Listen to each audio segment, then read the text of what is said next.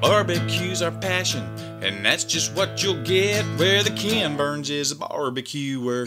Tales from the pits. Hey, you know what is the coolest new thing in barbecue right now? Truth's Pickled Onions. And you know where you can get Truth's Pickled Onions? That chuckling gentleman over here knows. bbqdistro.com in downtown Grand Prairie if you're driving through at our barbecue speakeasy. And there's an even easier way now, the coolest, newest thing, be the cool kid on your block and sign up for the monthly subscription boxes that they'll be announcing month to month, new featured Pitmasters videos, access to products from some of the Zavala's barbecue distro partners such as Lone Star. Yes, the one and only. 44 Farms. Tumbleweed Textiles, and possibly more. So keep on the lookout for that. So much cool stuff going on in BBQ Distro. Some of the best rubs and sauces from the best pitmasters across Texas and beyond. Shout out Fox Bros. Handpicked by the Zavala's BBQ Distro team. Find them online again at bbqdistro.com/tales. There you go. Howdy, welcome to another episode of Tales from the Pits. This is Brian. And Andrew. And we are here in our wonderful studios. AKA a hotel room in Buda, Texas. We are recording episode number 199. That's insane. Yeah. It's beyond crazy that somehow we've done this for this many years, this many episodes, this much talk about barbecue and different stories. And it still interests us. It does. Maybe not our listeners, but it interests us. Well, I mean, that's really why we started this in the first place. Yes. The Except for we don't even listen to our show. So. No, but we enjoyed the stories. The fact that other people actually listen to it, I think, has always kind of surprised us. It really has. And when people, what we want out of it, I think more than anything other than like wealth beyond our wildest dreams. But what we want out of it is people to go experience these places that we're experiencing. And that's one of the things that I think is really cool is when people say, hey, you guys told me to go here. And it was a good experience, and that's cool, or they enjoy it with us, even like on our road trips, which we've done as well, many of those. Yeah, that has been probably our biggest ongoing goal from day one to now is getting people more exposed to these different stories in barbecue, these different people that have come at it from different backgrounds and different histories, and just experiencing the barbecue and the history around it. If it's a place with history. The story around it, if it's, because everyone has a story. So, some stories are... Every picture tells a story as well. That's don't what it? That's what the song says. Yeah.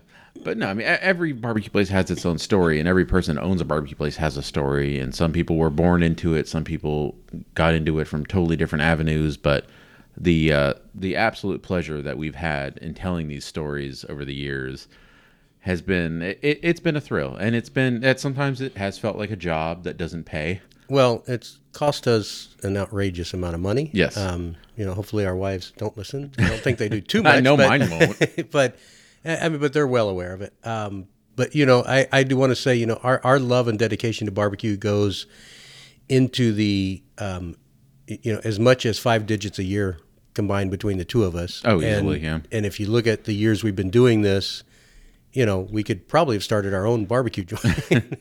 But I mean, and we don't say that to brag. It's just this is how dedicated we are to it. Like we enjoy doing it. There's absolutely no reason for us to do this if we didn't enjoy doing it.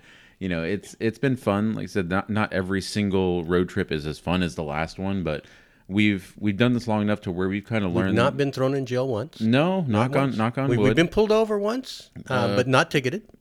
Twice. Okay. Yeah. Oh yeah, East Texas. Yeah, too. East Texas. Yeah, and me driving both times. Yeah. East Texas and South Carolina. Yes, we've been pulled over twice, not ticketed either time. Thank you, officers. And it was for speeding both times. But yeah, we've had a lot of fun. We've especially I would say post-COVID. I think both of us kind of. I don't even know if we really had conscious discussions about it, but I think we both kind of had a little reset of, kind of what we wanted the show to be and how we wanted to do it. We'd been doing it for long enough. We had interviewed, we still haven't interviewed everybody we want to interview, but we've interviewed enough people that we kind of stepped back from it and like, this feels like work. And it feels like what was happening was we were putting out an episode every week. Mm-hmm.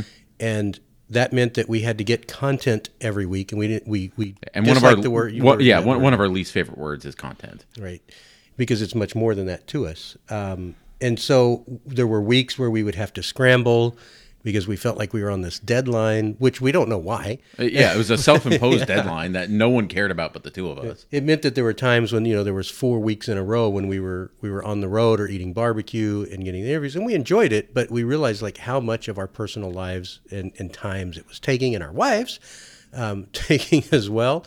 So we did this reset. One of the big things was shortening into seasons instead of every week, and then publishing every other week. And we'd love to publish every week. We'd love to have these like 2-hour long rambling shows, but and you guys get tired of us saying this, but we have a life. We both work full-time jobs. Yep. And so we're already burning vacation a lot of times when we go on these trips. And so to prevent burnout, we changed the format a little bit to where, again, as I mentioned, we're doing seasons. The seasons start and end, and then there's breaks. And during those seasons, we'll do an episode every 2 weeks, and we're going to try to stick really well to not missing any of those. If we say we're going to go, from March to July, we'll do March to July, and there'll be an episode every 2 weeks. Yeah, and so like I said, we don't have hard and fast rules when we start putting together seasons. This current season, we started, kind of kicking the tire. Pretty much as soon as we ended last season, we kind of started thinking about who do they like to have on the show, and in the coming year, how would that map out? And we don't have a finite number of, okay, well, this season will be 9 episodes or 20 episodes or 15 episodes. We just kind of map out what we think we can do in a reasonable time frame without killing all of this vacation time and without being on the road incessantly. And we kind of just trying to go for there, and that's kind of what we've done the last few years, and it's been extremely more enjoyable than trying to, quote unquote, get the content every week. Right. And I think it's probably extended the life of this show. I think if we had kept on that pace, we wouldn't still be doing this right now. No, there's no way. Because, while there are plenty of people to interview that we haven't interviewed, there's people, like I said, that we want to interview, but I don't know how to word this in the right way that won't upset some people, but you get repetitive, and you get repetitive interviews, and both to us, to our listeners, the stories start to kind of just all blend together and get more generalized. And we want to try to find unique people, unique situations, unique locations. And unique angles to take. I mean, there's people we've had on the show multiple times because they're interesting people and they have interesting thoughts and stories. But, of course, we're not going to have the same person on 3 times and talk about the same thing in the same story, because who wants to listen to that? Or just what's the latest update? Like, Right. we will do re-interviews with people when they have a significant change, but maybe we just don't have the skills to wring an interesting interview out of somebody. We don't know, but like we feel like just because we haven't talked to somebody that we like or whatever in a year or two, there's not much of a reason just to bring them on.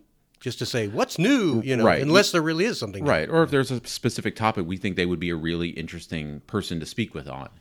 So yeah, I mean, we've made some really conscious choices the last couple of years to really try to tell focused stories with people that we think will bring interesting, thoughts and tidbits to that. And I personally, I've really enjoyed the last couple of years. I hope the listeners have too. And this season, I think, is shaping up to be a really fun, interesting one as well. And we've worked really hard on the audio quality and the recording, and we're still at the mercy of the road. So one of the things from day one, literally, was we weren't recording these in studios, and we weren't. That meant that we didn't have the luxury of a perfect environment. Right. And we've had the luxury of being in a studio a couple of times, and it's been wonderful. We loved it. It's such a treat. But many a times we're doing these interviews and we number one, we try to not intervene in somebody's business, but we'll do these like before they open or after they close. And so there's no choice. We have to do these in a restaurant environment. And in the past, one of the ones I really remember, like people were cleaning and moving chairs around and just in the background. Or people bring their kids up at the end of the day, and you've got kids running around the background. And oh gosh, I remember that. Yeah, and there's ambiance to that, and there's a charm to that, and I don't totally discount that, but yes, obviously we prefer to have a very quiet, wonderfully studioed environment, but that's not. we've done a lot better job at that, but that's not to say you're We've never made, exactly. I mean, we're still on the road many times. There's still background noise. There was a train today that we did our best, but we couldn't sit the whole time and wait for the train because the person had business to do and had to leave. Right. We've invested in better microphones, in microphone stands that are better with the anti-shock, and tried different equipment. I think we've settled on a pretty good set. Like I said, the only thing I wish we did was when we have the remote interviews, I wish we had, you have to be really old to understand this, but the Get Smart cone of silence, a way to block sound around us, but Right. that means that in addition to like the 20 bags that we take on our trip, we'd have to have this foam, big foam cube. Yeah, and if you see the way we travel right now, It's my ridiculous. God, it is For an absolutely overnight ridiculous. trip for two men, how many bags do we have? Like 5, 6? We have bags, we have knives and cutting the boards. liquor carrier.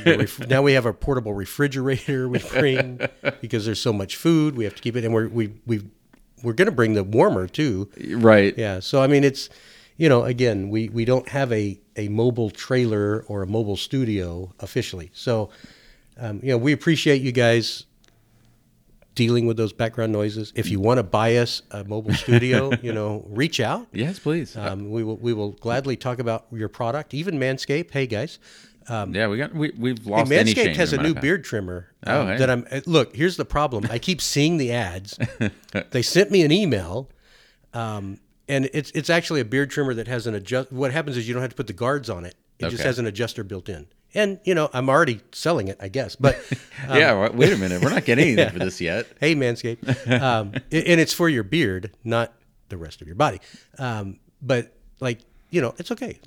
But we have to believe in a product enough. The other thing that we hope everybody understands too, and I know we're dragging this out, but I hope something that everybody else understands is that we will not promote a product that we don't like. We will not promote a product that we don't believe in. When it took us forever to get a pellet grill maker on the show. It was somebody that we believed in, and we had already talked to more than once about their product, and we really liked it. Texas Monthly, of course. Tom, the Texas Pickle Company. Yeah, I mean we've the sponsors we've had we've really enjoyed, and we really enjoyed what they do and what they bring and how they fit in what our show is. But yeah, it's again we have no delusions that we're gonna make some fortune off this show. The sponsors have been wonderful in that they've helped us continue to do these road trips without it totally killing our pockets. And at the same time, The road trips are the most expensive because Absolutely. the hotels Yes. and the food. The food on the road trips is one thing, but the hotels. We're doing one next month, and it includes airfare and hotels and rental car and that. Hey guys, that's not cheap. No, we're not begging for money. No, That's one it of the all things adds we also said is we didn't ever want to just not just shill for products, but just beg for money or something. You're always welcome to send us money or send us high quality bourbon yes, that is always welcome. We have now upgraded the carrier to a 4 with wide slots. carrier. Yes, so that it can hold a bottle. As an example, a bottle of Blanton's now because our old carrier it couldn't doesn't hold just that. hold like the straight up wine bottle style bottles. It now holds larger diameter bottles. Soon it'll have flaps, and I already I didn't want to tell Andrew this, but one of the I can put a Bluetooth speaker in this hole also. So of but course. it means we can have one less bottle of bourbon. So but yes, it'll actually hold a Bluetooth. It's like a speaker in redneck boombox. there. It's pretty close to that. There's a redneck bank. After this show, Oh Lord! go to redneck. I think it's redneckbank.com. Here we go shilling for more things that I don't know, sponsor us. I know. Yeah. Hey, they pay like 4% or 4.5%. Anyway, Lord, but no. Again, going back to we've been kind of doing a reflection of the early days of the show.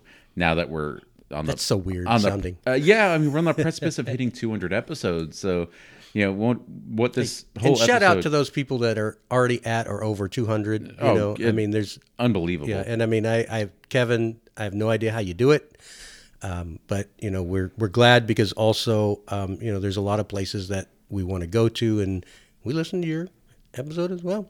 Yeah. So it's good to have other people out there because that was the other thing is at least people get coverage if we can't get to them, and people want coverage. That's fine, Right. But for us.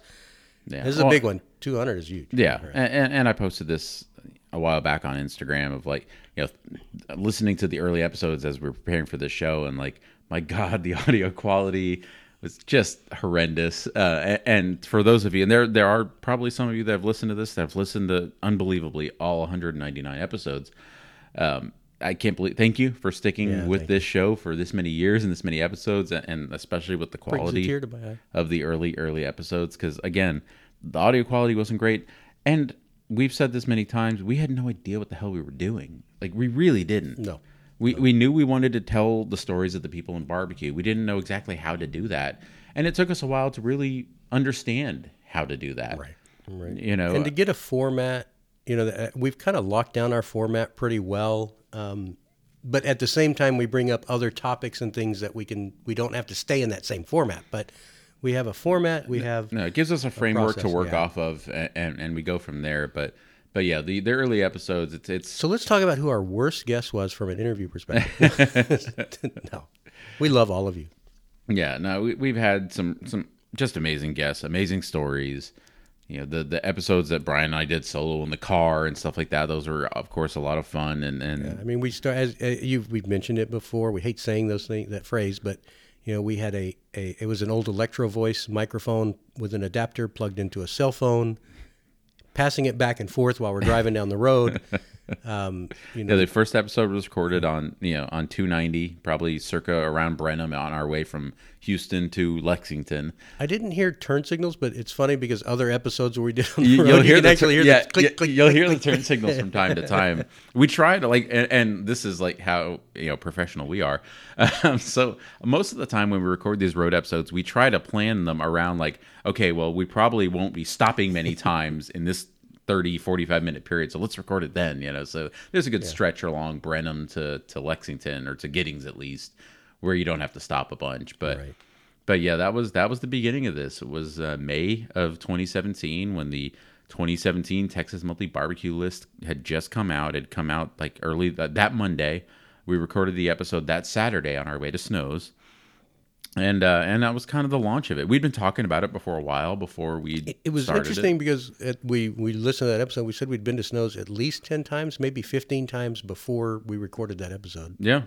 And as we're recording this today, we went to Snows today actually. But yeah, it was fun. It was something that we knew we were going to be doing the 2017 Texas Monthly Passport. We were very excited when that came out because we were already going to. Were you excited when you got the W9s? No, that was less exciting. But we knew we were going to, take this task on of trying to get to all 50 as quickly as possible, and all the crazy, stupid itineraries I put together that Brian and Leslie down to the minute somehow go along with. Well, don't drink a lot of water because we're not stopping. So you get a little dehydrated during the day. Yeah, that first day we went to 4 stops. We went to Snows, we went to Fargo's, we went to Truth and Blue Moon on that first day.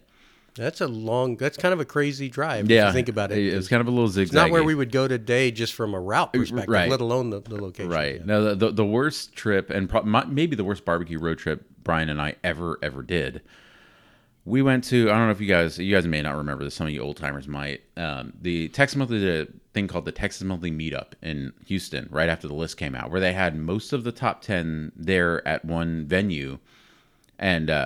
And we, Brian and I went, and we had a really good time. And then a bunch of the barbecue people were going back to Pinkerton's afterwards to hang out. And so we're like, oh yeah, let's do that. Let's go back to Pinkerton's and hang out. Even though we had both already planned to do the Franklin line and like 6 other Austin joints that next morning.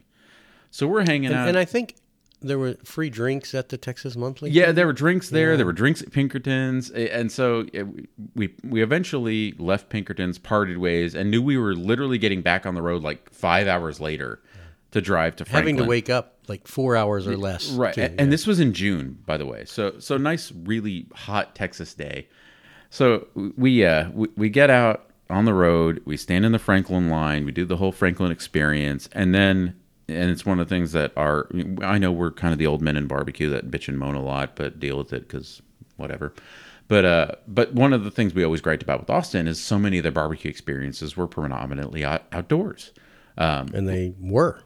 Micklethwait outdoors. Franklin, until you get inside for the last hour, is outdoors. La Barbecue. La Barbecue was outdoors back then. That was before the Quickie Picky. Curlin was outdoors. Curlin wasn't on the top 50 though. You're talking about top 50. Yeah, just the top 50 spots that we went to. But I mean, you had Style Switch, which is indoors, and you had Terry Black's, which is indoors. I think all of the other ones were an outside experience.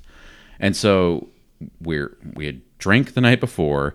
We're in the Texas heat, and now we're going from stop and waiting in line, stop to waiting in line. And of course these, and for those of you that did the Texas Monthly Passport in 2017, the lines at these places just blew up. Yeah. It was a huge crush. I mean, in a lot of ways, and we'll get to this a little later, it was a magical time in barbecue, and we reminisce a lot about it. It was a peak in barbecue. Yeah. It was not necessarily the peak, but it was a peak. Right, yeah. We're not saying that the best barbecue ever made was made in 2017, but there were things about it that were just a really cool time. But we were, I don't know if we were on stop 3, 4, 5, where we were in the day, but we were just absolutely miserable. We were sweating our butts off. We were standing in line after line after line, and we were having to park, blocks away and walk. So it was just miserable. The sweat was literally pouring down, and the sweat, of course, was filled with fat from the brisket.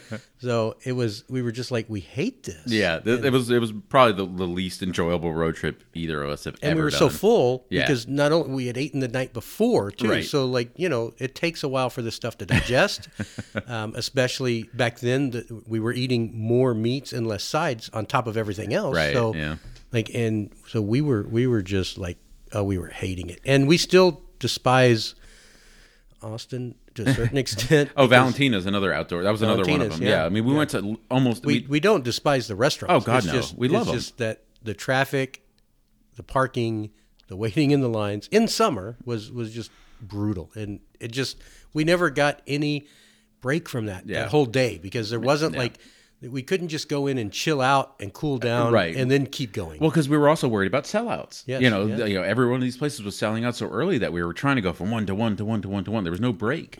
The only ones that we weren't worried about were like Styles and Terry Black's because they tend to serve into the evenings.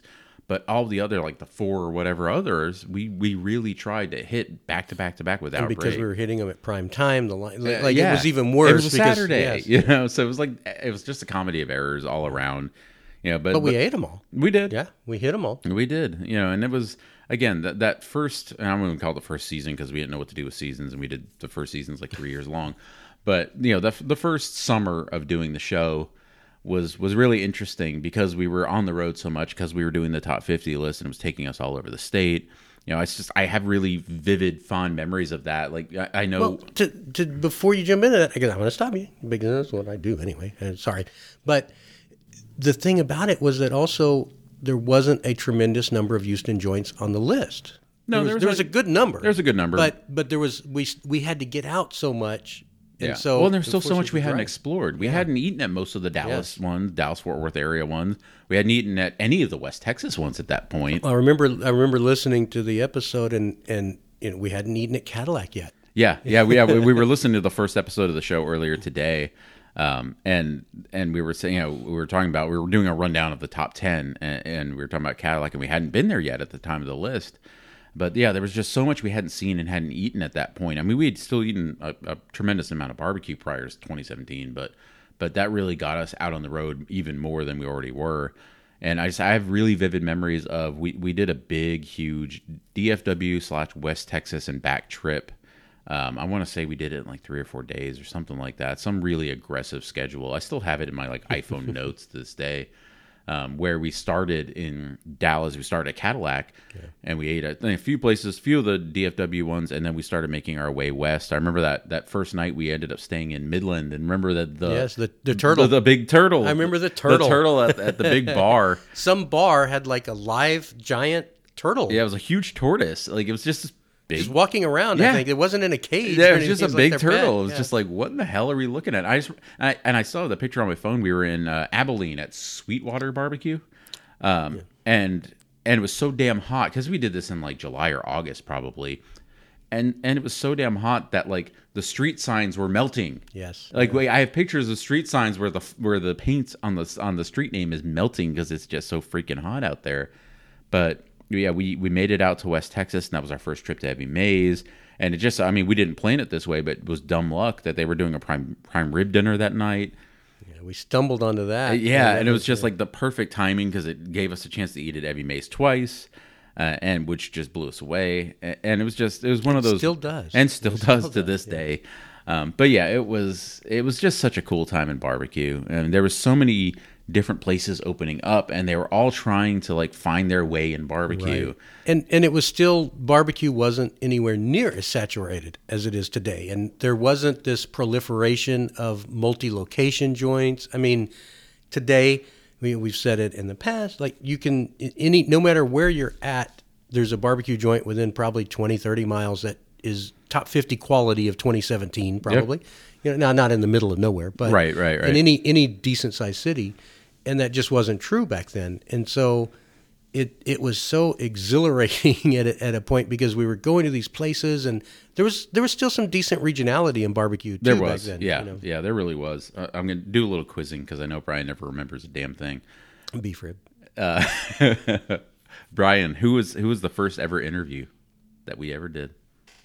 Oh, I know exactly who it was. It was Michael at Jesse Ray's. You are very correct, Yes. sir. Las Vegas, Yeah. Nevada was our first interview for a Texas barbecue podcast. How random is that? And this was just dumb luck. My wife had a work conference in Las Vegas in June, and it just so happened that Brian had already planned to be in Vegas because he's a degenerate gambler. Yeah, well, that was pretty much back then. You could just like roll the dice, no pun intended. But yeah, anytime you go to Vegas, there's a greater than zero chance I'd be there. So it just so happened that Brian and Brian and Chris, Brian's buddy Chris, was going to be there that week, and so I'm like, well, all right, let's go to Vegas. Yeah. And so, yeah, my wife was in conferences, and me and Brian and Chris are driving around drinking and eating barbecue. And God, we ate some terrible barbecue that day. There was that Texas barbecue place that was so bad. Oh, it was so bad. But, you know, it just said Texas barbecue. It was like if someone was trying to build like a movie set of what they thought Texas barbecue was. Without ever seeing it. Without ever Yeah. stepping foot in Texas. That was this place. And the food matched how fake the decor was. It was really bad. And now there's a second location of Jesse Ray's. Yeah. It's in Henderson. Blood Brothers is out there. Soul Belly is out there. Yep. And the one thing that I want to say about Las Vegas barbecue that I missed, there was a place called Leonard Skinner Barbecue. And it wasn't great barbecue, but I'll never forget, like visually, I don't even know if I ever have any pictures, but there was a Kreitz Market sign there. And I just remember that. I'm like, that's so cool, but it didn't taste like Texas barbecue. But now there is Texas barbecue there. And a little bit more of trivia. The first interview we did with a person in Texas, I wasn't on the episode. This was I know that one. I know exactly that one because we talked about ghosts and gambling. Yes. So that is Stephen Joseph, yes, Riverport at Barbecue. Riverport, yes. And that's when I knew I needed to be on every episode because like the first like 18 minutes is about like the most random shit. Ghost. Yeah, I think Ghost and paddle wheeler casinos and like I was like, someone needs to keep this on track. That area of Texas though is so amazing because that is a really cool area. Because that's what happened. They had they had casino paddle wheelers and all of that like wild Mardi Gras Mardi Gras New Orleans stuff, but it was up there in that part of Texas. Yeah, and I'd say the first interview where I thought like we might have something here was our interview with Arnis.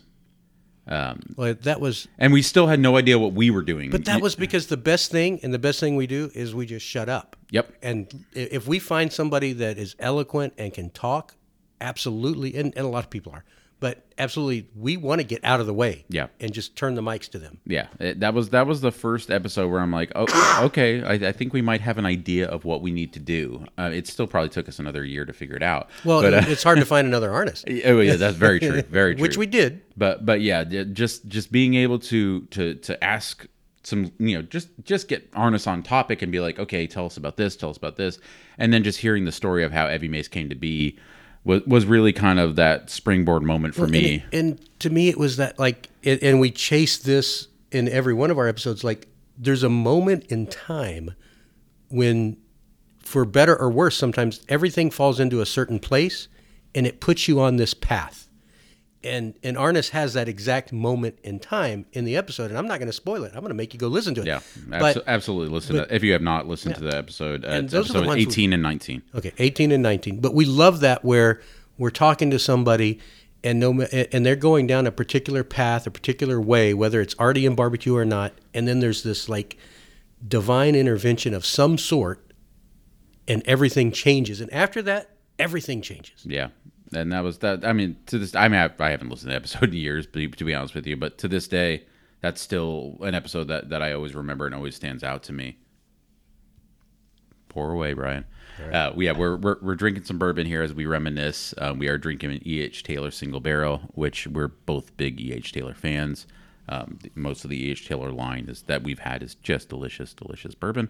Hard to get. Very hard to get. If you know where to get it, if you can get it, please reach out to us. Yeah, there's no better way to congratulate us on 200 episodes than getting us some E.H. Taylor. We'll even take the small batch. Yeah, we'll take any of them. Tornado. Anyway, moving on. Another episode that was pretty much a no-brainer from the second we decided we were going to do a podcast was with someone that we knew long before we were ever going to do a podcast. And this individual also taught us that we need to start giving directions to our guests before we start airing so that they stop doing this with their volume as they move up and down and around and around. And that man is John Brotherton. John Brotherton. Well, he does have a little ADHD. He's a very animated fellow. Yeah. No, with John, we've known John. Well, what we've done now is we actually have extra headphones. Yeah. And so again, we realize like, oh, gee, right. duh. And we give we give the guests directions usually before we start recording. Right. We'll tell you to pick a comfortable place to sit, and we'll adjust the volume to you. Just try to stay generally in that same area, and we try to give some general directions just to help with the audio quality. But it probably took us 150 episodes to put a second set of headphones in, so even Andrew could hear himself. But now we have a splitter. Woo, we're all fancy. I'm telling you, by episode 800, we're going to have this thing down. We'll have a studio. We'll be dead. Yeah. But no, with John, we've known John for a very, very long time, far longer than we've been doing this podcast. And he's been one of the people that we've most admired in barbecue for an extremely long time for a number of reasons. Just putting in so much and going through so many ups and downs. Right. Yeah. Just the absolute dedication that John had of chasing his dream and never giving it up. And and I said it when the list came out in 2021 that there wasn't a single person I was happier for than John Brotherton, because I know how much it meant to him. And that was such a goal of his. And he did the top 50. There's no bigger barbecue fan than John Brotherton. I mean, the man did the top 50 before there was ever any Yeti or Coca-Cola incentives in it. John went around Texas eating barbecue because John just loves barbecue. But that was another one that was a learning lesson for us is John, we love you, but stay close to the mic, buddy. Another one that I thought was a lot of fun, and we ended up having this gentleman on the show multiple times. Okay, well, we'll say this on the air, and maybe I'll edit it out if it doesn't work. In the craft barbecue world, name the 5 people that have had the most effect on it being so widespread. Well, I mean, John Lewis, number one. There's one. And we also say John Miller because we think that there's a lot. If he had never left Louis Miller, that was a huge influence. Widespread. Outside of Texas barbecue? No, just Texas style. That 5 people that have had the most influence on Texas barbecue being Dylan widespread. Taylor. There you go. Yeah. That's the one I was going Taylor, for. Yeah. Dylan Taylor, we had on the show. I mean, we've known Dylan since Dylan was probably 19, 20 years old. But not like that. No, but we met this kid at La Barbecue. Were not grooming him many years ago, and we were just fascinated by this kid that had such a passion for it and was such a geek about it. And knew really knew the minutia and wanted to know it. Yeah, had that real passion for just figuring things out. And so it was, again, that was another one of those where we knew we'd have Dylan on the show probably before we ever knew we were having a show. But we ended up having Dylan on multiple times, and he was always fascinating to listen to, and he's just such a good guy. I know he's not actively involved in the barbecue world right now, but Dylan was another one that was a lot of fun always to talk to because he always had great stories, and he always had so much passion for barbecue, and that was another one that stuck out to us. And that was, like I said, I'm literally just scrolling my phone through some of these episodes, just kind of reminiscing as we go. We've had, again, so many guests, and it was around episode 40 that we had something introduced to the show that has been a staple of the show ever since, and that was when Mr. Mitch Fairchild was kind enough to record a theme song for our show. It was awesome because we had asked, like we had just randomly said, "Oh gosh, it would be great if we had one. We can't do one ourselves," and because we had no idea how to start all this, and like that would be cool. And he wrote an entire song. Yep. Most of the time, you just hear the intro. Yeah, we'll play it at the end of this episode. We'll let everyone hear the full song. But for those of you, there have been pitmasters that think that I'm singing that. I have no idea why. It is not me. It is Mitch Fairchild. And for those of you that have had a hard time understanding the words, it's barbecue's our passion, and that's just what you'll get. Where the Ken Burns is of barbecue, we're Tales from the Pits. Those are the lyrics of at least the intro that you guys hear every time. But yes. And we're not the Ken Burnses of barbecue, but it's great to even have that. It was just such a cool thing for him to do. And we still owe Mitch something. I mean, I know he was doing a restaurant. I don't think he's doing it anymore. Right. Yeah, no, we got to reach out to him and at least have some all these years later, we're still playing the theme song. We'll play it until the very last episode that we record. Thank you, Mitch. Till we get a DCMA violation, the DMCA. Thank you, Mitch, for that. And then not too far in the future after that, episode 41, really, really special episode for us for a number of reasons. It's only gotten more special, and that's the opportunity we had to sit down with John Miller. This was at the time John Miller was in Georgetown cooking at Black Box Barbecue. We had known John for quite a while prior to that as well. And John didn't do a whole lot of interviews at that point. He was pretty much out of the media. He had stopped side doing of things. anything. Yeah. And John and I had struck up a really good relationship. One day, we'll talk more maybe about like that first meeting with John, but John is a firebrand, and there are people that have had bad experiences with him, but the John that I knew, he literally would give you the shirt off his back, and like one time he gave me like 24 shirts, just and we were able to do an event with him, the Tonto Fest, and try to cook half of a cow, but all the way until his passing. Lots of wonderful DMs. I actually recently went through and downloaded all of those when I thought maybe Twitter was going haywire. Yeah, I said, let me just download all of these and download my text messages. But the respect that we have, John wasn't perfect by any means, but when John left Louis Miller, he started a chain reaction in barbecue that really was a huge shift in barbecue. And no, Aaron Franklin didn't cook at John Miller Barbecue, but Aaron Franklin worked at John Miller Barbecue, and he saw what barbecue could be, and he improved on it as well. No doubt about that Franklin's product was better and more consistent, at least, than John's product. On a good day, John's food was spectacular. Yeah. But there was not always. It wasn't always a good day. There was always the unpredictability with it. But it was, again, from a show standpoint, it was so great when John agreed to do it, and it was so informal. It was just us sitting down at Black Box, drinking beer, talking about probably a little moonshine. I mean, who knows what all was on the table at the end, but it was just a really, really cool moment, and I'm really, really glad that we got to document that moment in time.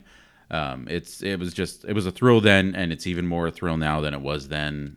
Just knowing that we don't have John anymore. But that was a really special moment, and then there's no good segue from it, so I'll just go right straight to another special moment.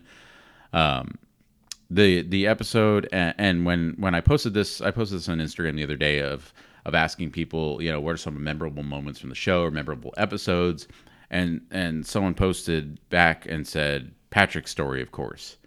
And I responded and I said, if you forced us to delete every episode but one, that might be the one that remains. Or really three. Well, yeah. It was our only 3-parter we've ever done. Right. And it was, and a lot of these stories tend to be people we've known for a very long time, and we've known Patrick for a long, long time. We've been following his career through barbecue, through his restaurant, travels and everything. And we're super happy when he opened his first restaurant. And there's a Manscaped commercial on TV, so Brian's lost all train of thought.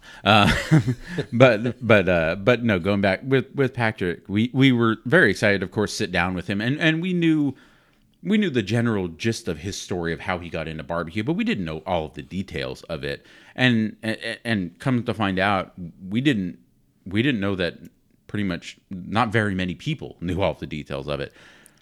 To this day, I do not know why Patrick chose to share this much of his story on our show. I'm extremely thankful that he did and grateful that he did, and I think that story has inspired many, many people.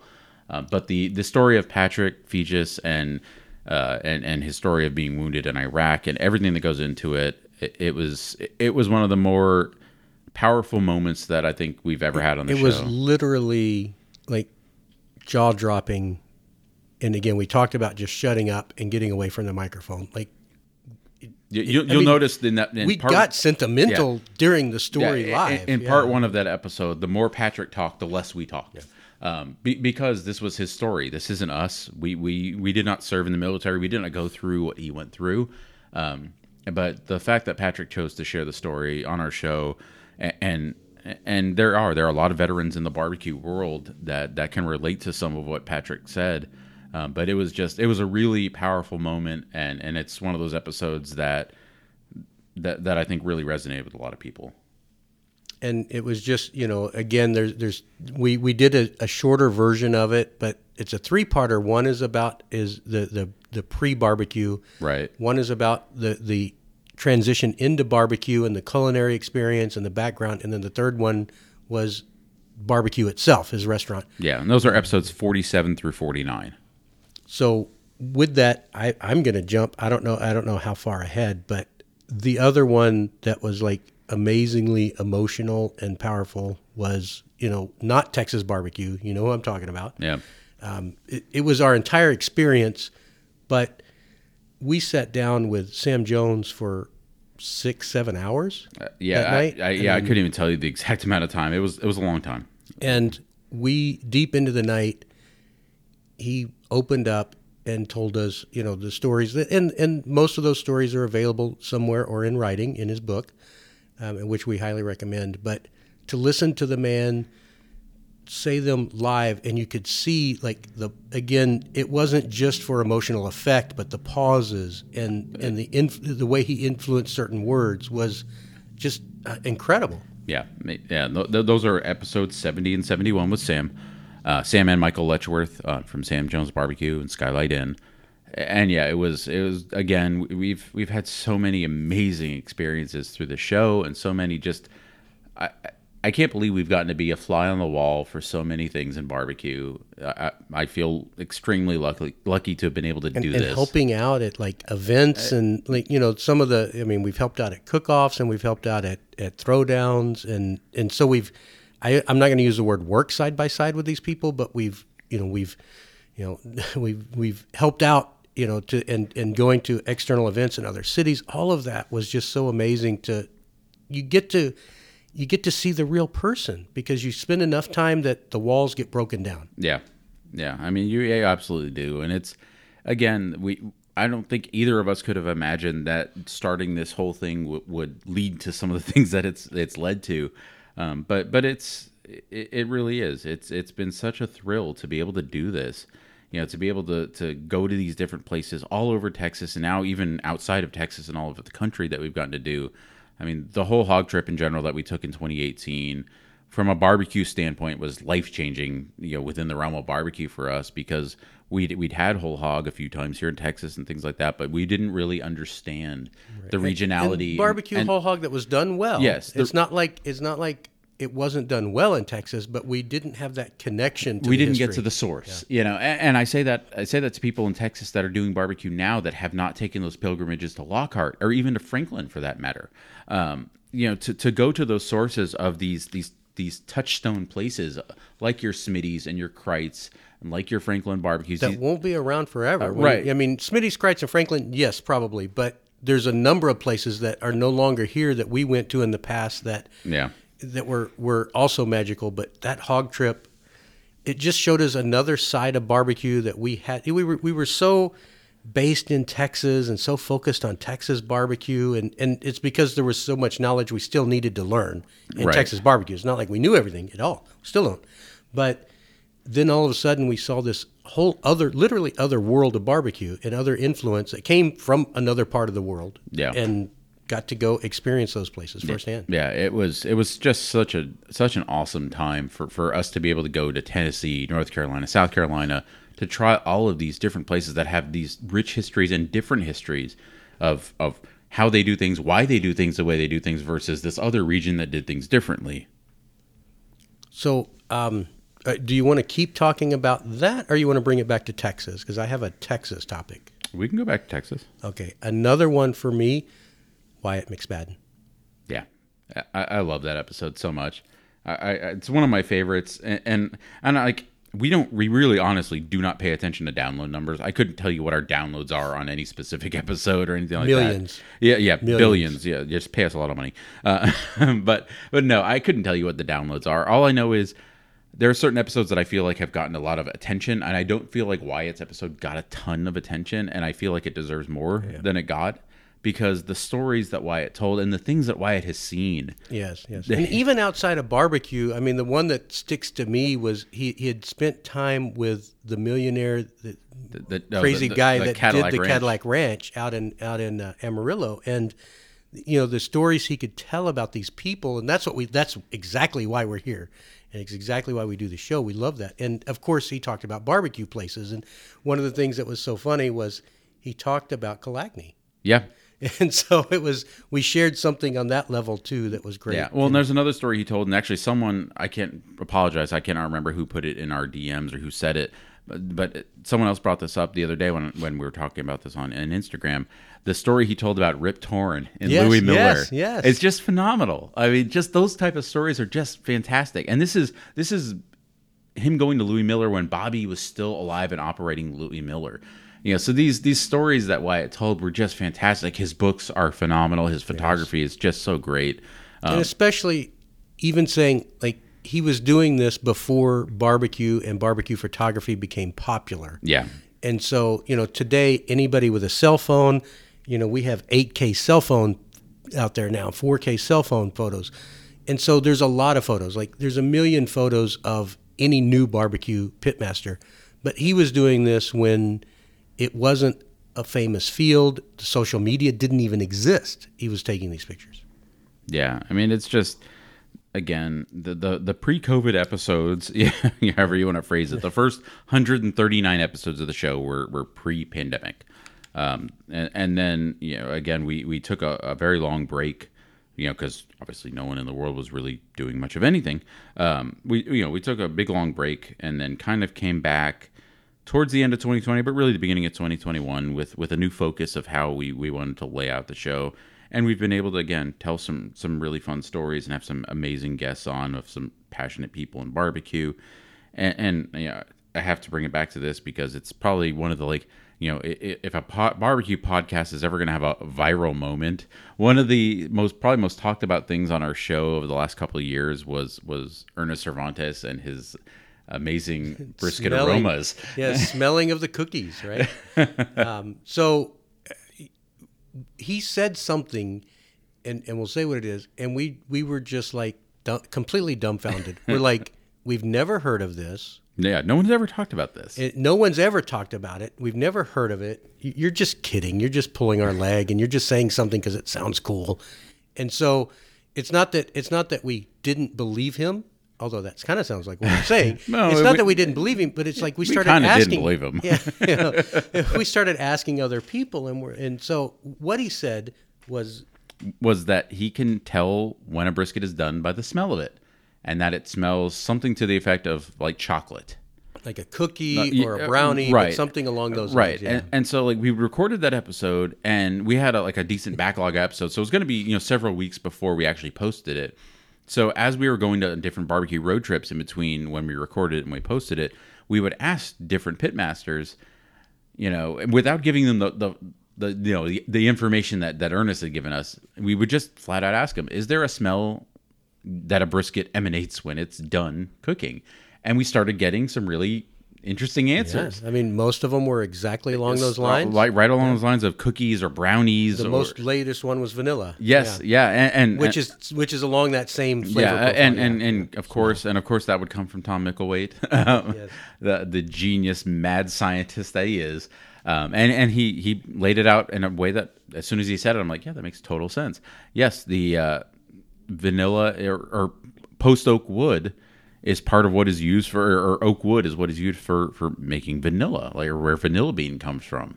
And so, yes, that's what you're smelling is probably some sort of aroma of vanilla. And most people associate vanilla with baking, and yeah, I guess that kind of leads to the chocolate brownies, sort of thing. So yeah, that was one of those moments. I still have not smelt it. It's not my fault. I would love to smell it. I would love to learn that, but I'm not doubting it at all because we asked a lot of people. We did a lot of people, and I don't think any single person said no. Yeah, it was pretty interesting, and so we're like, well, damn. But yeah, that was another fun moment. Another thing that we did post COVID is we started putting together the idea of doing barbecue roundtables. Which we still want to do more of. Yes, absolutely. But the first really big one that we've done a couple in the past, like we did one at Red Dirt and things like that. But those were usually at night, very noisy. Right? Yeah. This is the first really organized. I bought an actual mixing board with I think it was 12 or 16 inputs. Yeah, I mean it was a production putting this on. And again, we had a sponsor for the Benny Keith. Yeah, we had Benny Keith, Chelsea from Benny Keith sponsored the drinks for that. Goldie's was very kind to host that.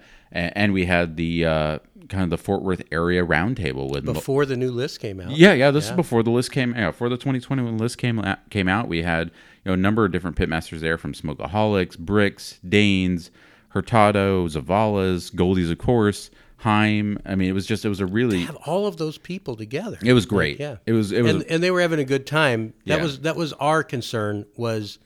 We're taking all of these, and this was like I think a Saturday night. So some places were open the next day, and some places had just finished their closing down their restaurant for the day. So it was amazing to have them out. But then we had what I feel was a great episode, a great round table. Applause at the end, which is kind of weird. But then we turned the mics off, shut our stuff off, and let them have their a few hours to themselves, and that went great. I mean, I thought that was a great event. Yeah, it was so much fun. It was a huge undertaking on our part. Like it's the biggest thing we'd ever try to really organize from a podcast standpoint. And it was really cool that I think it was pulled off in pretty grand style. I think everyone had a good time. I think it was a really good episode.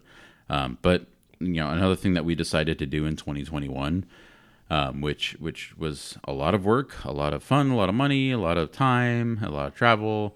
We decided it was time for us to make our own list. That was a weird idea.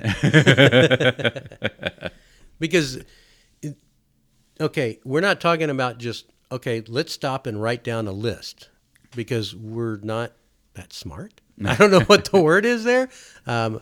But we wanted to do it in the most honest way we could do it, in the most realistic way. And so we started by identifying 100 places we wanted to go eat at. At least. Yeah. We did a little over 100. Right. And both of us would go, most of the time together, but every one that we would go to would also be incognito. Yep. So that they didn't know we were coming. They didn't know we were ordering. And we would... So a lot of times have people order for us, proxies. Yeah, there's places where we thought they might recognize us at the counter. Yeah. And so we drove. and drove. And drove. We went to over 100 places. We paid for over 100 meals. We then each ranked them separately on multiple criteria. We won't go into way too much detail and bore you. Go listen to that episode, which is episode. Do you know what episode it is? Yeah. I'll pull it up for a second. Yeah. And so we did all of that, and then we each scored separately that we couldn't see. After we scored, we ran the numbers together to average them out. So the list was good because it didn't influence. We weren't able to influence each other and argue that one place should be here and one place should be here. It's what we put down. Right. Well, and it was okay. Look, going back a little bit, it was episode number 155 is where you can hear kind of where we kind of go over what our criteria was for how we decided this. But yeah, once we did that, as Brian said, we did our individual rankings, combined it, did the average of it, and then from there we would talk and debate and apply logic, because again, this is still barbecue and still opinions. We didn't go like strictly by numbers. If this one was 58.7 and this one was 58.6, and this one had to be better than this one, we would have discussions, and for the most part our numbers bared out. But we still made sure that we kind of agreed on the final tallying of everything. And again, yes, as Brian said, we could have easily just we'd already been to basically all these places anyway, but we could have easily just sat down and written down an arbitrary list. But that was kind of why we did it the other way. Is we felt that other than Texas Monthly, we felt that there was a lot of really arbitrary lists that came out of places of different publications that had either never eaten the food or maybe had been to one or two of the places. What's the real estate company that published a list of not even based in Texas? Yeah, they're like a list of the best Texas barbecue There's joints. just some really dumb ones that have come out. And not to say that ours is any better. There are plenty of people that probably tell you ours is the worst list ever. And barbecue's subjective anyway. Of course. Yeah. But that's, we felt like we'd spent all of these years eating barbecue and voicing our thoughts and opinions on barbecue, that we felt like it was just a responsibility we needed to do to at least put it out there. This is what our opinion is. And that's not to say that like this is going to be our opinion forever. If we did that list a year from now, 5 years from now, of course things would change because times change and businesses change. But we felt it was something that we really wanted to undertake, and we wanted to do it what we felt was the most honest way to do it. And so, yeah, that involved a ton of road trips. And we actually tried to do a lot of these road trips before we even announced it, just to make it easier on us to do it. We did a 20-stop 5-day trip before we announced this. Just say it again. It was 20 stops in 5 days. Mm-hmm. And it was the amount of aggressive travel that we did on this was just absurd. And we're talking driving from Lubbock all the way down to Marfa, back up to Fort Stockton, getting a few hours of sleep, and then driving to Fort Worth. Like, it was just insane how aggressively. Except for we left the luggage cart in our room, and they woke us up in the middle of the night to reclaim it. Yes. Yeah. So this is something that we might be able to educate the listener on. So I don't know if every hotel does this, but at least one does. We tend to travel heavy with these different suitcases and podcast cases and liquor cases that we bring with us. Please don't rob us. So it's not worth that much. So we usually bring a luggage cart up to the room. Well, at this particular hotel, we had gotten very late. I want to say it was like 10:30 or 11, and we had to be back on the road at 4 in the morning. So we were like, well, the hell with it. Let's just bring the luggage case up, leave it all on the luggage case. That way we can, get up, take a quick shower, and run the hell out of there in the morning. Well, we got up there maybe, 30, 45 minutes later. We're ready to go to bed, and all of a sudden we start hearing this beep, beep, beep, beep. We thought like the fire alarm or something was going off in our room, and we just keep hearing it. It won't stop. And so finally someone knocks on our door, and we open the door, and they're like, oh, we were trying to find the luggage cart. Apparently they have some sort of alarm or sensor on the cart itself that lets them... It wasn't an AirTag because it actually had an alarm that would go off on the cart that they could hear outside the door. Yes. That's how they could track it. Yes. They couldn't do something nice like an AirTag, which wouldn't wake us up. So yes, we learned that lesson the hard way. But yeah, that 20-stop trip was just a whirlwind, and it was and we ate some amazing barbecue on that trip. I mean, we went to Evie Mae's on that trip. We went to Dane's and Goldie's on that trip, and we just had we went to Leroy and Lewis on that trip. Yeah. Like, we started that trip in Austin. We went from Houston to Austin to Lubbock in the same day. Yeah. And then spent a day and a half or whatever in Lubbock, and then went from Lubbock all the way to Marfa. We were able to eat that night in Lubbock. I think that's when we went to Hill, right? I don't. Was it that night or the night after? It might have been the night after. But because I want to say, we actually left so early that morning that we ate in Austin, and I think we ate in Lubbock that night. Well, we ate at Leroy, Franklin, and Valentina's and Interstellar that day. Yes. In one day, we ate at all 4 of those spots, and then drove to Lubbock. And then drove to Lubbock from Houston. Houston. Yeah, it was crazy. We do some really stupid things, if you haven't already figured that out. But yeah, that was kind of our big undertaking of 2021. It was like we were going to put out this list. We did put out, obviously knowing that Texas Monthly was going to be putting out theirs as well, and we knew ours would be different from Texas Monthly because everyone has different opinions and different rating criteria. And we did a different top list and we did a different total list. Because this wasn't about competing with anybody at all. Right. Right. We did a top 20. We didn't do a top 50. We ranked all 20. And we ranked 20 to 1. And it was a lot of fun. I mean, I think most people at least respect it, even if they don't agree with our opinions. Yeah, I mean, I stand behind our ratings. You can say 100%. That you don't agree, which is perfectly fine. Of course, like, nothing wrong with that. Go do 100 yourself and let us know what your list is. Yes, but and I'm not challenging you. I'm just saying, like, everybody has their own opinions, and that's okay. Right. Yeah. And very few of those people that have those opinions have eaten this amount of barbecue. But no, it was great, and that leads us kind of into 2022 when we planned out, what our 2022 was going to be like. And again, we had some really great guests, really fun time. We had some really interesting guests that year. And one of them was Robert Moss, one of my favorite episodes of the year, maybe my favorite episode of the year. If you haven't listened to it, it's episode number 176. Robert Moss, if you're not familiar, is a food writer, restaurant critic, food historian, and a culinary historian. Yeah. Yes, he's written several books on different historical topics of food, very barbecue focused, very barbecue related. Robert is originally from South Carolina, but of course has traveled all over the Carolinas, and he's also the editor of Southern Living magazine and does a top 50 barbecue list of the South, which does include Texas. So it was really interesting to have Robert on the show, and he told some amazing stories and amazing anecdotes. And it was the history of the mint julep. Yes, as much as I forget things like that, I can still remember vividly. Yeah, and that conversation with Robert was just so much fun and so much knowledge, and he's just such a wealth of information. And it was a really cool episode. And we've talked about this before. Yeah, I accidentally pressed play, and so you're hearing our theme song. Anyway, we post back-to-back episodes. 176 was Robert Moss, and 177 was an episode that took us 5 years to record. Yes. And that is with the only Texas Monthly Barbecue editor, Daniel Vaughn. Yeah, we've known Daniel Vaughn since we started doing this, of course, because he's been such an authority on Texas barbecue. We've used his information. I mean, like the pork steak list, we've used it to go on the pork steak run. There's like 10, I think 10 restaurants. Thank you, Daniel. Yes. You've gotten us to He turned us on to Kalakny. Yep. So as much as we talk about Kalakny incessantly on the show. We went there today. Yes, exactly. It's because of Daniel Vaughn. I mean, I don't know if we would have ever known about it because they have no social media. None. And they never will. So maybe not my first memory of Daniel Vaughn, but I remember buying his book, Prophets of Smoked Meat. I remember him signing it for me, and we had talked a little bit, and he'd give me some advice on kind of not really judging barbecue joints, but kind of like setting some of the criteria to go visit and things like that.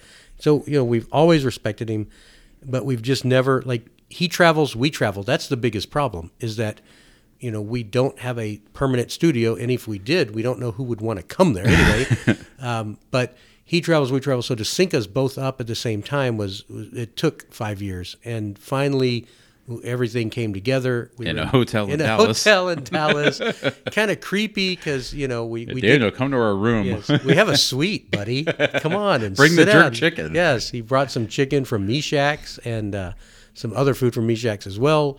And we sat down and we finally had a good conversation on the air. Talked a little bit about the list, his list, our list, and then talked about barbecue. At some point, we've got a lot more topics we'd like to share with you. Oh, definitely. But thanks to Daniel for coming on. And absolutely. And one of the greatest compliments that anyone's ever paid us was Daniel telling us how much he respected the work we put in for our list, because we certainly respect the work that he puts in for the Texas Monthly list. And again, he doesn't have to agree with our ratings. Clearly ratings. He doesn't, because his ratings are different than ours. but it's okay, And again, absolutely. And it's tough. One of the toughest things when we made the list, honestly, was when we finished the rankings after averaging our numbers, was thinking about what are our friends going to say? What is John Miller going to tell me? Those types of things, and I think most of the people, a few people got a little butthurt, but I think for the most part, people understood that this was honest, and we did the best to come up with this, and we, it was from the heart. Absolutely. And again, and we've said it before, we'll say it again, when you get to this top tier of barbecue that we're talking about, it's so subjective. There's literal increments of different things that would break a tie, and it's just you're talking about greatness versus greatness versus greatness. And literally some of the things that broke ties based on the rankings were like the location and, the experience overall versus including the barbecue, because we gave points for history, we gave points for experience. And so things got edged out sometimes because it's not, to us, again, it's an end-to-end experience. Yeah. It's not just the brisket. Yeah. It's not just the sides. But 2022 was a nice departure back from doing a list, because 2021 was so list intensive for us. So yeah, 2022 we kind of got to take a step back, do some different episodes, and again we've been so fortunate. 3 times now we have been invited to go to Charleston Wine and Food. To Charleston. Yeah. I mean, that's it. Again, we cannot thank. Going back to Charleston. We absolutely love that city. Charleston. We love the dining scene in that city. We love the history and the cultures and the different mix of people and everyone you get to see at the festival. I mean, it was so awesome for us every year that we've gotten to be a part of it. It's just been it's been so damn cool, and I can't thank the Charleston people. The Charleston Wine and Food media people that have been so kind to invite us back and to have us become, which is amazing, and have us become a bigger part of the event. So yeah, this year we got to do 4 hours on stage at the Culinary Village, doing different episodes in front of a live audience, which was at the same time terrifying and thrilling.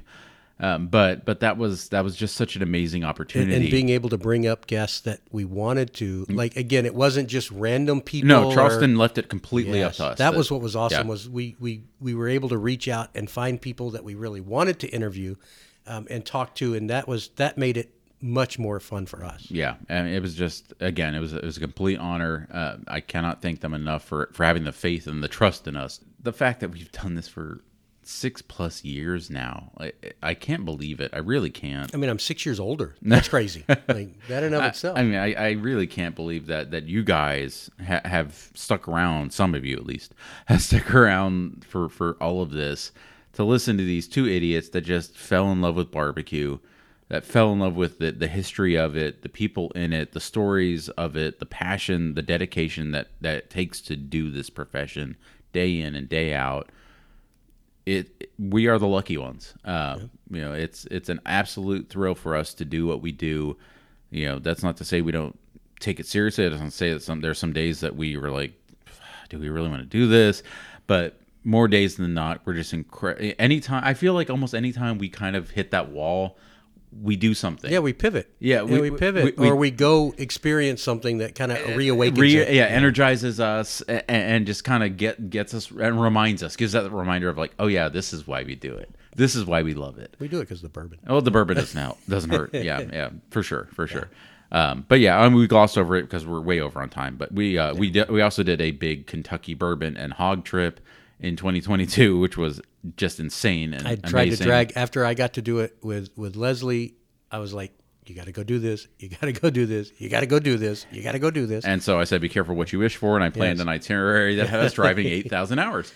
Yes. Driving through the night, which again, I don't think it was worse than our first hog trip. I don't think so either. Because there were days where we didn't drive all day. Correct. Like in our hog trip, we drove every day. We drove all day. Yeah. And this time we didn't. We did sometimes. Yeah, we had a couple of days to like kind of relax in Kentucky and just enjoy the scenery of Kentucky and the distilleries. And again, a totally different part of history. If somebody has a property or a house in Kentucky that would like to sell me, please reach out to me, because I would love to live in Kentucky. Yeah, and again, it was a thrill to go back to some of the hog places that we'd been to on the previous trip, to go to some different and new places. Go to some old school places like Sid's Catering, which again, that was another one of those like things that just like reinvigorates us. Like Sid's was so amazing. Places like that still exist, and experiences like that still exist. You may have to find, search a little harder to find them. Thank you, Rich Pettit, for that. You absolutely turned us on to that one. Yeah. But again, those are the types of places that we geek out on. We love the new stuff. Don't get us wrong. We love how delicious new school barbecue is. But these historical places, these small town places, they're never going to not be magical to us. All right, and we're over, so let's kind of do like the Oscars. Some of the places that are no longer with us. The in memoriam section. Should I sing a song? Yeah. Like the dog song for the. But we won't talk about people because that would make me sad. But let's talk about the restaurants. Prousey is one. Prousey Market. Yeah, God, that place was such a time warp. We loved going there. Taylor Cafe. Taylor Cafe was amazing. I mean, it just, like I said, it was time immemorial. It had just stopped. Yeah. And what was crazy today that I loved was when we went to Kalakny, they had the old cash register, the push button cash register. And that's what I always remember. And I've got a picture of it. But what I always remember at Taylor Cafe was they had that cash register, and then they had like they had a list for like people with bills, to do credit. Right. Yeah. How cool and old school is that? Yeah, there was nothing like sitting at the counter at Taylor Cafe with a sausage link and a cold cheap beer and just hanging out for a little bit. And we miss those experiences. We miss that place is no longer an option. And again, this isn't a new school place, but it's a place that both of us were heartbroken when it went away. We'll never not be heartbroken.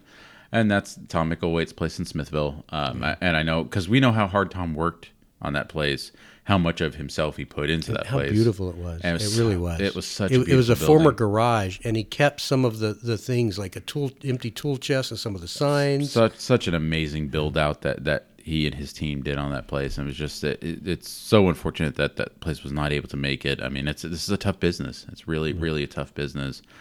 But yeah, and again, we've harped on this from probably day one, and we'll never stop harping on it. These classic barbecue joints that we spend a lot of time talking about, we do it for a reason, because there is a finite amount of time for a lot of these places. That's why we want to get the people on the show, especially at the classic places, because they may retire and they may quit. Roland Lindsay and Mobberly, and Mobberly, I believe, is back open again. It is back open, yeah. Which is great because it was a very special place. And it's being run by members of the family as well. But yeah, Roland was a massive loss for East Texas when Roland Lindsay passed away. And we were so fortunate to be able to sit down and spend an afternoon. I'll never forget that afternoon. That's another one of those amazing moments we had in the show where it was Brian Bingham, and Brian was still kind of green, and Brian was there, so awesome, Jordan was there, Russell and Chase Colston were there, and of course Roland, and we just spent a whole day up at Bodacious just hanging out, talking to Russell, talking to Chase. We did an episode with Chase there, and of course we did the episode with Roland there, and it was just, again, it was one of those. I can't believe that we got to be a part of that, right? Right. And that's just, it's one of those things that we've gotten to see a lot. There's plenty behind the scenes that that's still private to the business owner, and of course, and even if we did know about it, we wouldn't tell you guys. But the things that we've gotten to share on the show, I hope you guys have appreciated as much as we have, because it's an absolute privilege, and we cannot thank every single guest that has ever come on this show. The guests, the people that have talked to us, the people that have given us connections to guests. Yes. Because many times, like, we've been able to reach out to somebody because somebody else came to us. Absolutely. Connected us and said, hey, I know this person, or I can get you this person. We still have a lot of, a lot of people we want to get on the show. There's still some big targets. We're not done. Nope. By any means. And we've been saving a few, we're not going to name names, but we've been saving a few that we're going to try to get on the show, and we will have on the show, but we're going to continue to kind of leave a few of those out there so that we always have something to strive for as well. Right. Doesn't mean that we don't like them by any means, but they may be in the next season. They may be in this season. We're going to see how things work out, but stay listening, please. That helps us. Go visit these places, please. Tell them that you heard about them from the show. That helps us because it helps spread the word. And I'll be honest, if there's any kind of sponsorship you want to do, professional or personal, let us know, because we're always willing to talk. Yeah, absolutely. But yeah, again, guys, thank you if you've listened to this episode, every other episode, one other episode. Thank you for taking the time to listen to these two dorks talk about barbecue. Thank you to everyone that's ever taken the time to be on our show, to give us advice, to give us their feedback. Again, this has been 6+ years that we've been doing this. We're going to do it for as long as it's fun and interesting to us. That could be 5 more episodes. It could be 50. It could be 500. We don't know. but as long as it's fun to us and as long as it's on our terms, we're gonna do it and we're gonna have fun with it, and we're gonna try to make it interesting for you guys. And if you see us, shout out to us, because we try to bring our swag bag everywhere we go. Just so you know, we have a lot of barbecue merch that, again, our friends and the people in the business have given us. Yep. We'd love to hand it out, but we kind of like this idea of, you have to know us. Yeah, because I'm not going to walk around this big IKEA bag of shit. Yes, yes. But if you see, and we try to have, we don't always wear our own shirts. We have our own shirts, but we have our logo, and you can see us, or we try to stay out of the camera view. But for the most part, if you see us, say hi, because if you recognize our voices, that wouldn't be the first or last time that happened. Right. I mean, we should have something for you. We try to keep something. But if we don't, then we'll still talk. But you're always free to talk to us and reach us on the normal social media channels. Yep. Thank you so much. We appreciate our listeners. We appreciate everyone that's been involved at every level of this. We appreciate our wives, because they allow us to do this, because they could just put the foot down and say, stop this stupid stuff. No one has sacrificed more for the show than our families. Yeah. Nobody. And we won't do it forever. There is going to come a time when, we can't do it forever. We'll die eventually. Yes, well, and we'll run out of money. One of those two things. It might, we don't know which will happen first. Yeah, you might have to wheel us into the next episode, but we'll see. Yeah, we'll see. But holler at us, say hi, go support these barbecue joints. Enjoy Texas barbecue. Enjoy barbecue all over the world. We've been cruising up and down these roads looking for some smoke, in hopes of finding barbecue and meeting real fine folks. We spent some time in Lubbock, Lockhart, Luling, Lexington, eating brisket, sausage ribs, and pulled pork on a bun. Barbecue's our passion, and that's just what you'll get where the Ken Burns is a barbecue, where tales from the pits.